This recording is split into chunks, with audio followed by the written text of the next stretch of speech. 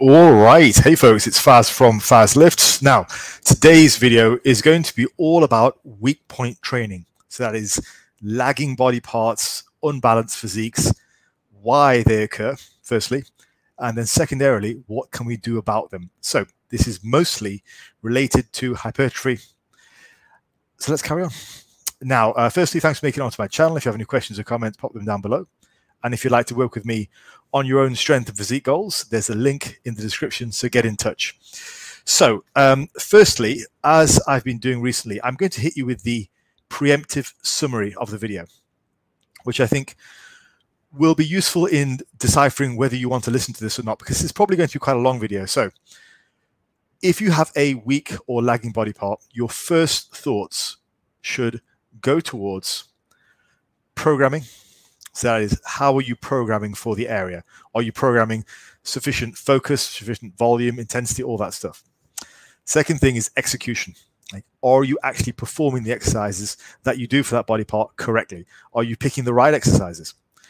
And the solution there being to improve execution and balance your routine. So that's the first thoughts. Now, once you've accomplished that, secondary factors include more to do with the biology of you as a person and why that body part is a weak place is a weak body part in the first place. So that is more to do with, I believe, underlying structure primarily. So that is the strength and thickness of the ligaments and tendons, and secondarily, your ability to actually connect with that muscle. And the solution there is to hit it more often. So preemptive summary is that, and I'm going to go through and talk through some specific examples, and let's get on with things. So firstly, programming. Now, this is still a relatively common issue because outside of the realms of our little YouTube kind of circle, a lot of people still make these mistakes. And the primary one that I want to speak about firstly is minimalistic training. Has a massive impact on things. Whatever training philosophy you are sort of indoctrinated into to begin with, can really have a long-lasting influence on how you view training for the remainder of your training life. Like, for example, a guy who gets involved in bodybuilding, like proper bro bodybuilding right from the beginning, is probably going to always be quite familiar with body part splits, isolation training, hypertrophy specific stuff. A guy who gets his start on minimalistic programs is probably always, or at least for a large portion of his time, going to lean on those type of routines. And what that means is you will have gaps in your knowledge.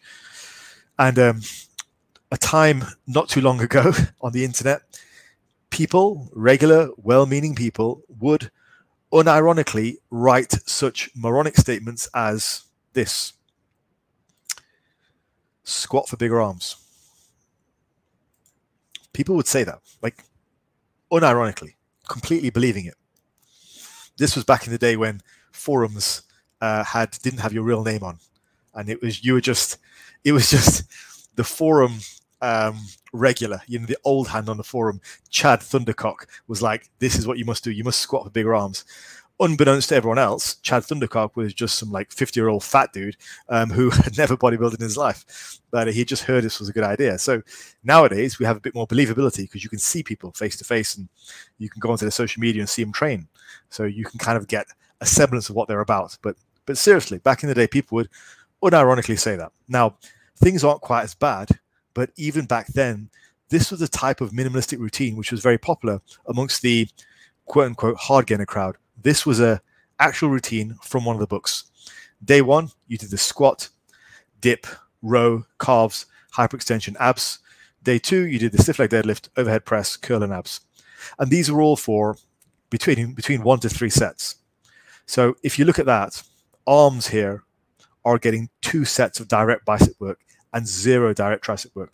But that was a routine which was fully intentioned to get that person not only bigger and stronger, but 70 to 80 to 90% towards their genetic limit. So it hasn't been long since people actually believe that. You guys might be sat there thinking that's just crazy, Faz, but if you've been around for as long as I have, you know that this is where we came from. Like, people like this existed. People like this still exist. How's that for crazy? So it can seep into people's programming thoughts, the minimalistic training. While they might not go that extreme, they might just not give as much attention to certain body parts like arms or a common one, or not give the arms as much focus as they might give the chest or quads or hamstrings, just in terms of the focus during the course of the week and the routine. So that can have an effect on your development. Next up is power building. Now, power building has taken quite a bad rap recently. Rightfully so. Rightfully so. It's had quite a bad rap recently. I mean, I've never been a massive fan of it. I generally tend to think power builders are just kind of wannabe powerlifters. They want to be strong, but they're not committed to compete in powerlifting. Maybe they want to be bodybuilders. They want to be bodybuilders, but they're not committed to being lean. And I'm sorry for any power builders who take offense at that. But, if you do take offense at that, well, odds are I can probably outrun you. So I'm not too concerned. I'm joking.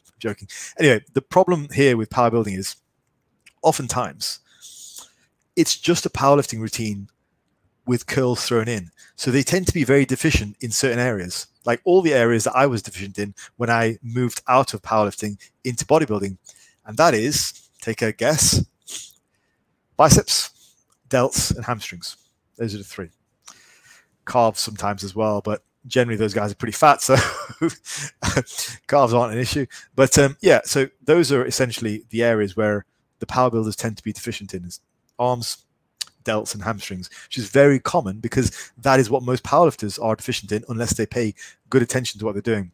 So that's another area. Now, it's fine if you want to be a powerlifter and all you're bothered about is your total, but bear in mind what this video is about. It's weak point training.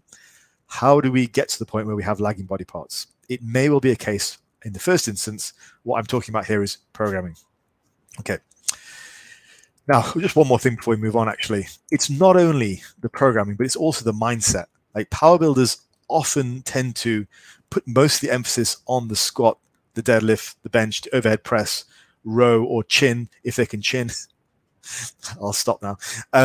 Whereas they don't give the necessary effort towards some of the smaller lagging body parts. Typically tends to be things like the arms. So that's another thing that over time can cause real problems.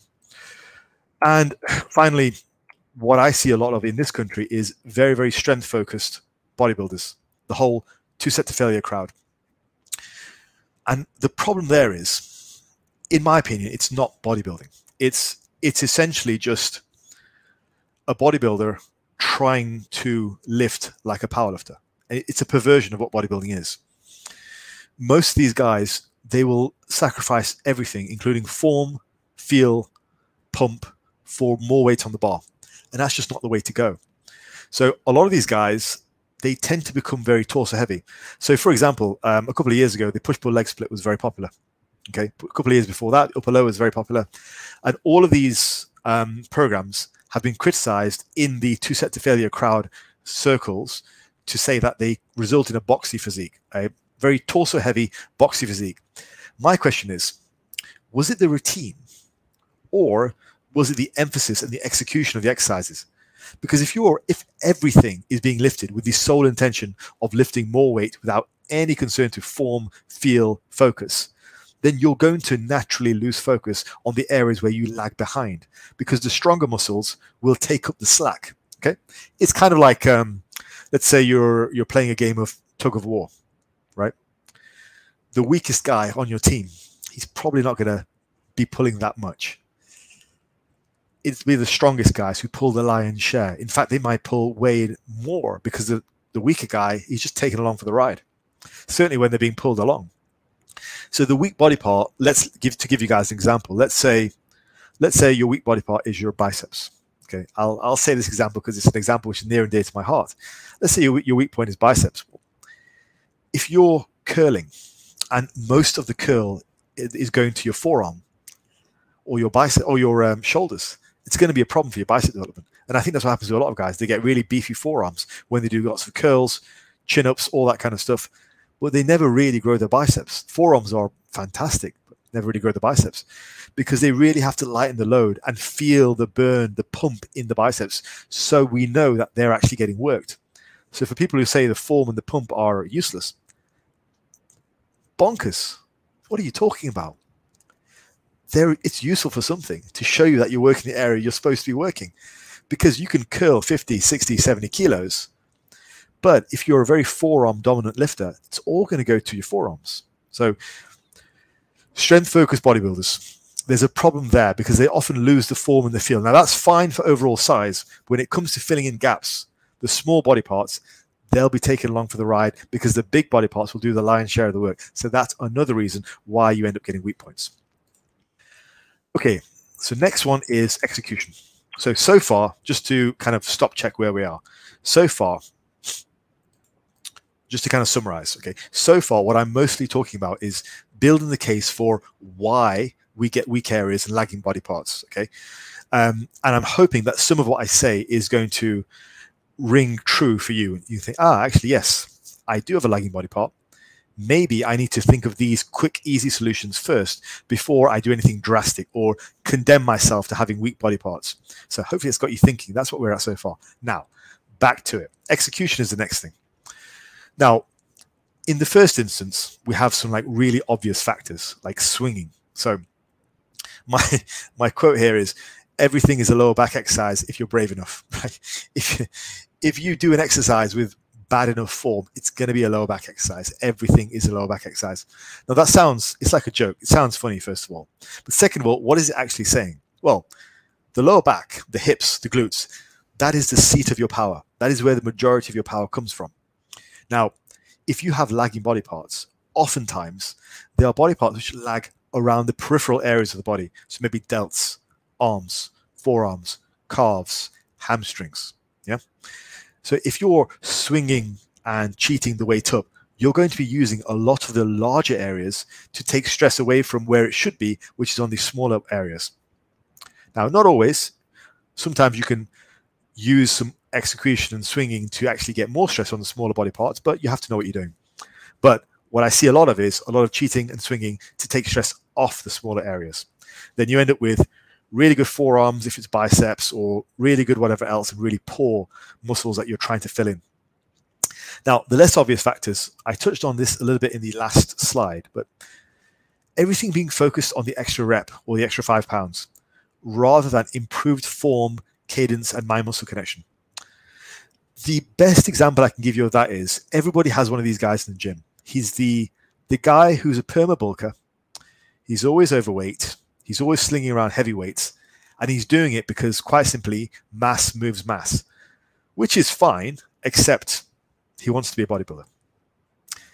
But he's never slimmed down. It's always the big fat guys because they have enough size to throw weights around. And that's, again, it's cool for overall size. It's cool for powerlifting, but it's not cool for weak lagging body parts because, again, the larger surface area, your mass, your belly in a sense, is going to just swing the weight past your biceps or whatever else you're trying to build. And the next thing here is people who say things like, you don't need to get sore to progress. The problem is, if you match that attitude with poor programming, if you match it with bad execution, you really have a recipe for disaster. If you match all that, again, with somebody who's not training that hard, what chance do they have? Let's just envision the situation. Let's imagine your delts or your lagging body parts, okay? Or let's say biceps or triceps, whatever. Let's say biceps. That's been a common theme on these videos. Let's say biceps. Let's say your biceps are a lagging body part and you refuse to ever push for soreness, okay? And at the same time, whenever you train, you're really focused on progressive overloading, putting an extra 5 pounds on the bar. You're doing all the right things. Everyone's telling you, just get stronger. Great. It's like, do the curls. You initiate the curls with a little bit of swing. You really grip hard with the forearms. You get a killer forearm workout. Your brachioradialis is on fire. You get nothing in the biceps. And you say to yourself, well, I don't need to be sore anyway. You combine all that together. And let's say maybe you don't do as much work for the biceps as you need to. They're lasting your routine all the time. And they're weak up until this point. What hope do you have in the future for correcting that imbalance? You have no hope. There's no chance it's happening. So it's always going to be a weak body part. So execution and this whole aversion to actually feeling the muscle work and getting sore and pumped is really holding some people back. And they need to get out of this dogmatic way of thinking, well, the pump's just not useful at all. Get real. We're not saying chase the pump and just do, I don't know, banded arm curls for an hour. No one's saying that, because people come up with all these ridiculous counterpoints like, oh, I could ride a bike and get sore in my quads. We're not talking about riding a goddamn bike, are we? I hate it when people give that analogy. It's like, it makes no sense. Nobody mentioned riding a bike. We're talking about being in the gym. Nobody mentioned changing training frequency. We're talking about being in the same training frequency, just putting more of an emphasis on pump and soreness, because we want to actually target the body part we're trying to grow. Okay, so if you are going to make analogies, be sensible. Okay, so some initial solutions. Okay, so far we've covered all the possible reasons, well, all the initial reasons. There are more reasons. These are all initial reasons of things under your control, okay? These are all things under your control, things that you can do better. And now I'm going to provide you with some initial solutions for things you can practically do better. And after this, we're going to go on to more structural, biological things. So stay with me. If you want to pause the video, get a cup of tea, it's fine. I've got mine. And we'll carry on. So, firstly, ensure the weak areas aren't unintentionally an afterthought. It's a very, very common thing for people to have weak arms. For guys in this YouTube circle to have weak arms, because up until now, the YouTube bodybuilding community for the last 10 years has not done a very good job of getting people to actually focus on arms, because there's this whole ego thing around it. Do squats, do deadlifts, do benches, do rows, work hard, rah, like it's tied into your masculinity. Me personally, I am content with just having male genitalia. I don't need to go out onto YouTube and convince everyone of my masculinity with talking about exercises. I am happy enough with my sexuality as it is. I am able to take a balanced approach and a logical approach to programming. I don't need to make a big fuss about masculinity when I talk about training. So YouTube as a whole hasn't done a very good job of normalizing the fact that it's okay to train your biceps. In fact, you should be training every body part as equally as it needs. So firstly, consider kicking off some sessions with weaker body parts. So for example, if you are doing an upper lower routine, it won't harm you to start some upper body days with the back. Most people do chest back, chest back. Why not go back, chest, back, chest? Why not start with delts? Start with biceps if you want to. Doesn't matter. As long as you're executing the lift correctly and your biceps are targeting your biceps, your back work is targeting your back, well, it won't be a big problem. And odds are, if the body part is weak, well, you probably need extra work on it anyway. Or with push-pull legs, consider starting some sessions with arms, with delts, with calves. In some of my push-pull leg rotations, I will start with delts. So for push, delts, then chest and triceps. In others, I'll start with chest, then delts and triceps. Also, the next thing is consider an entire day for the area. Shock, horror. What is Faz talking about? He's talking about feeling the pump, feeling soreness. He's talking about body part splits. What is going on? But yeah, bro splits might be back on the menu. Why not?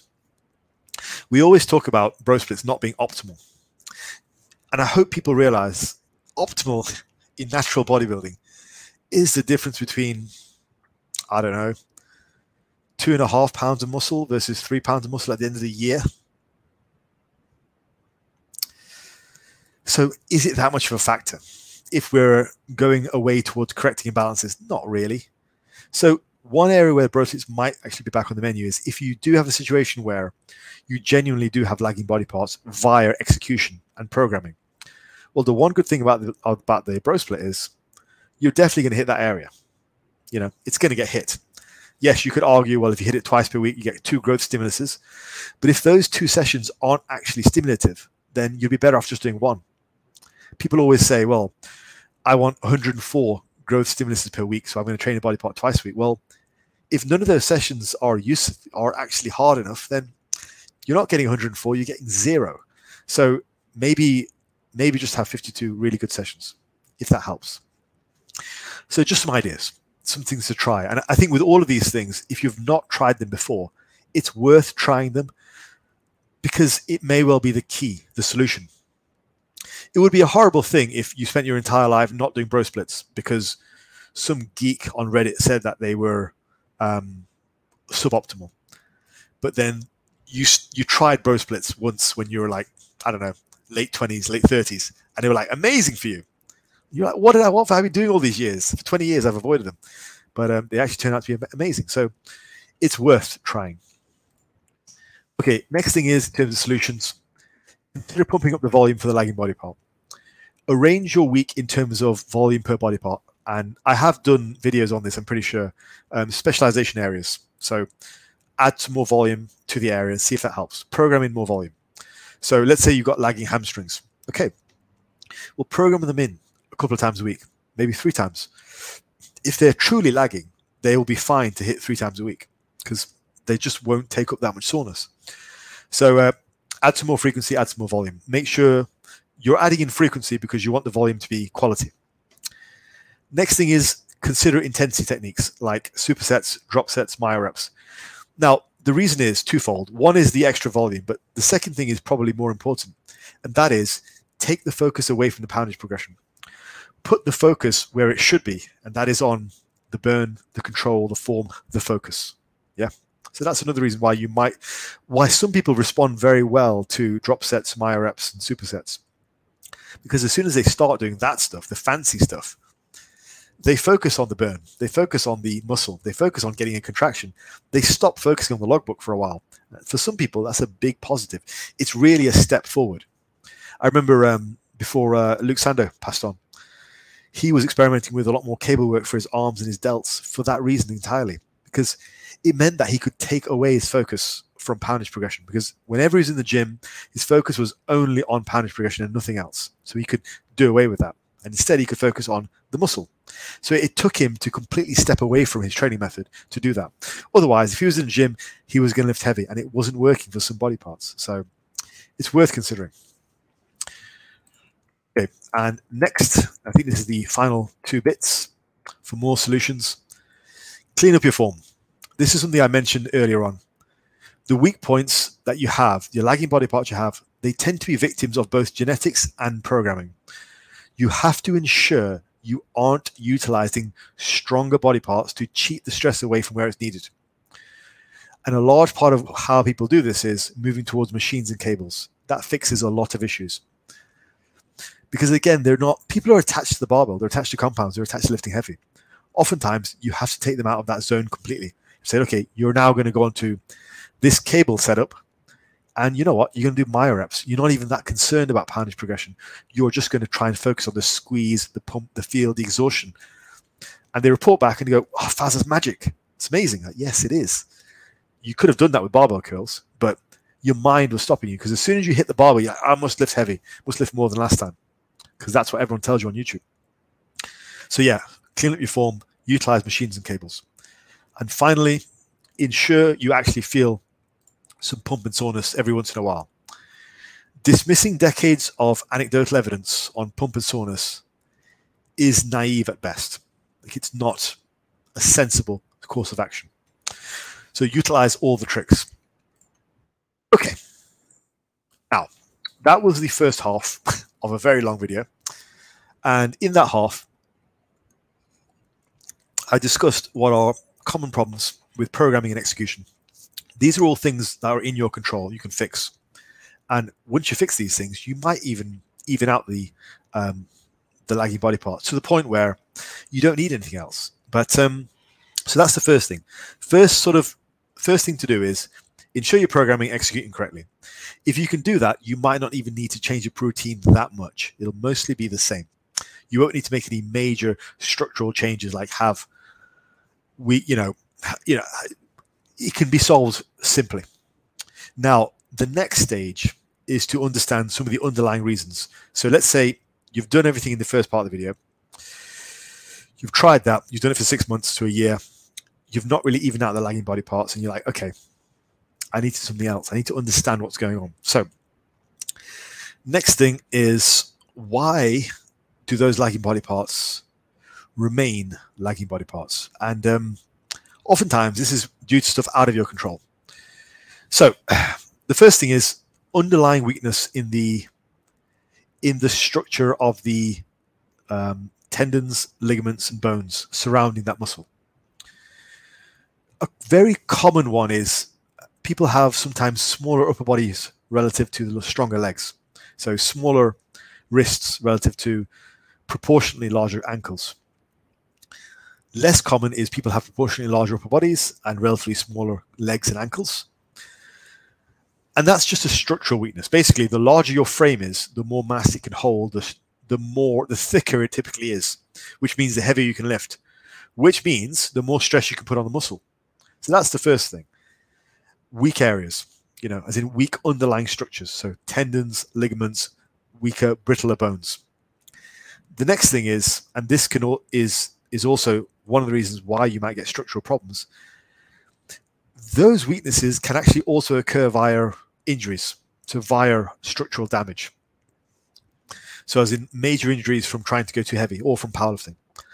Like I know for me, for example, biceps are not only a lagging body part because of programming in the past, but also structurally. I'm pretty sure I've got like a tear there or something.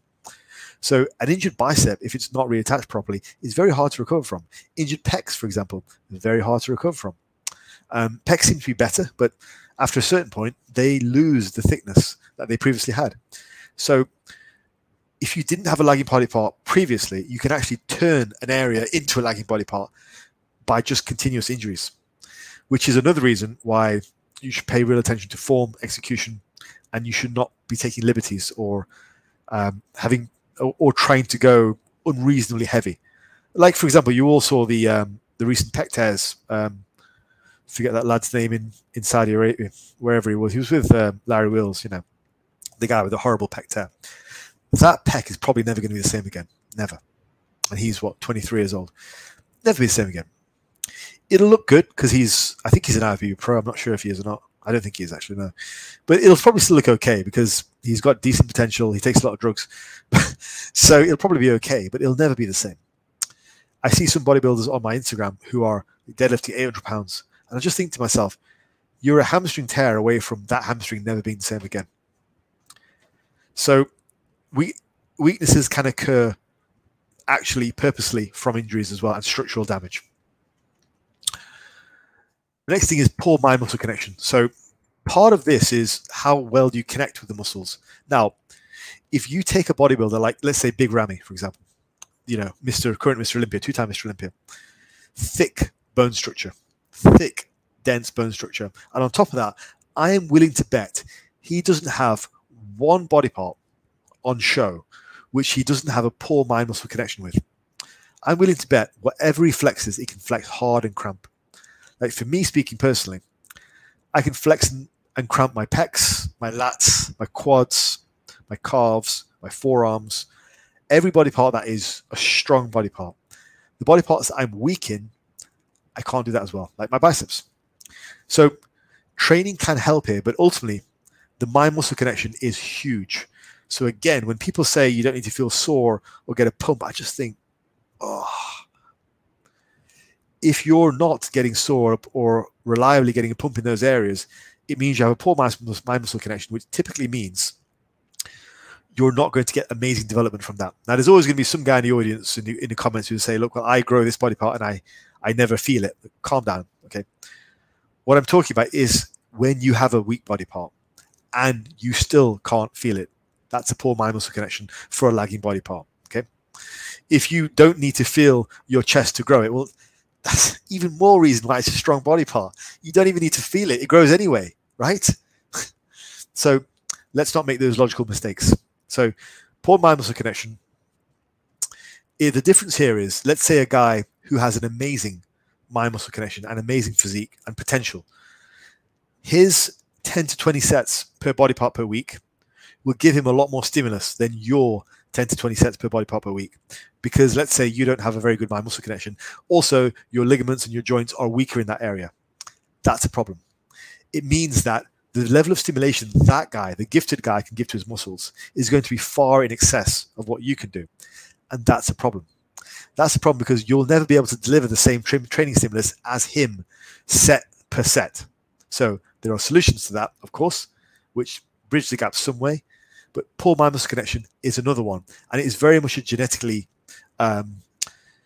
dependent issue. But it is an issue. So, secondary solutions. The secondary solution is actually very simple, and there's only one. If you are in a position where you have fixed the programming and execution, and you're still not able to deliver a very good stimulus to that muscle, it means it is weak due to underlying structures and a poor mind-muscle connection, which means that for every set you do, you're getting less and less stimulus than somebody who's gifted in that area, which means you take on less damage, less stimulus. So the solution is you just train it more often, because it doesn't take on as much damage. It doesn't take on as much stimulus, which means it will recover faster. Weak body parts almost always recover faster because they just don't get hit as much.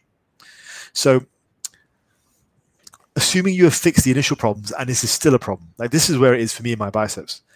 Fix the programming, fix the execution, still set per set, they are still a weak area. That is when I now need to hit them more often. Hitting my biceps 4 times a week is actually very good for me. It works. So most of the routines I do, if I'm in a gaining phase, I'll try and hit the biceps more and more often. Same with the delts, and that works a charm. Now, if you're telling me you've got a weak body part and you get sore on it, it's not a weak body part. It's not a weak body, but genetically weak body part. It's a weak body part because you programmed it wrong. So fix that first. The second half of the video is not applicable to you. Okay? So, second part of the video, if it's a genetic weakness, train it more often. Simple solution. And simply because it won't take on as much damage, which is why it needs more. Right.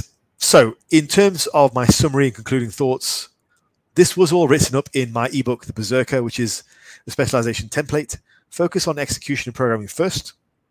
Always focus on that first.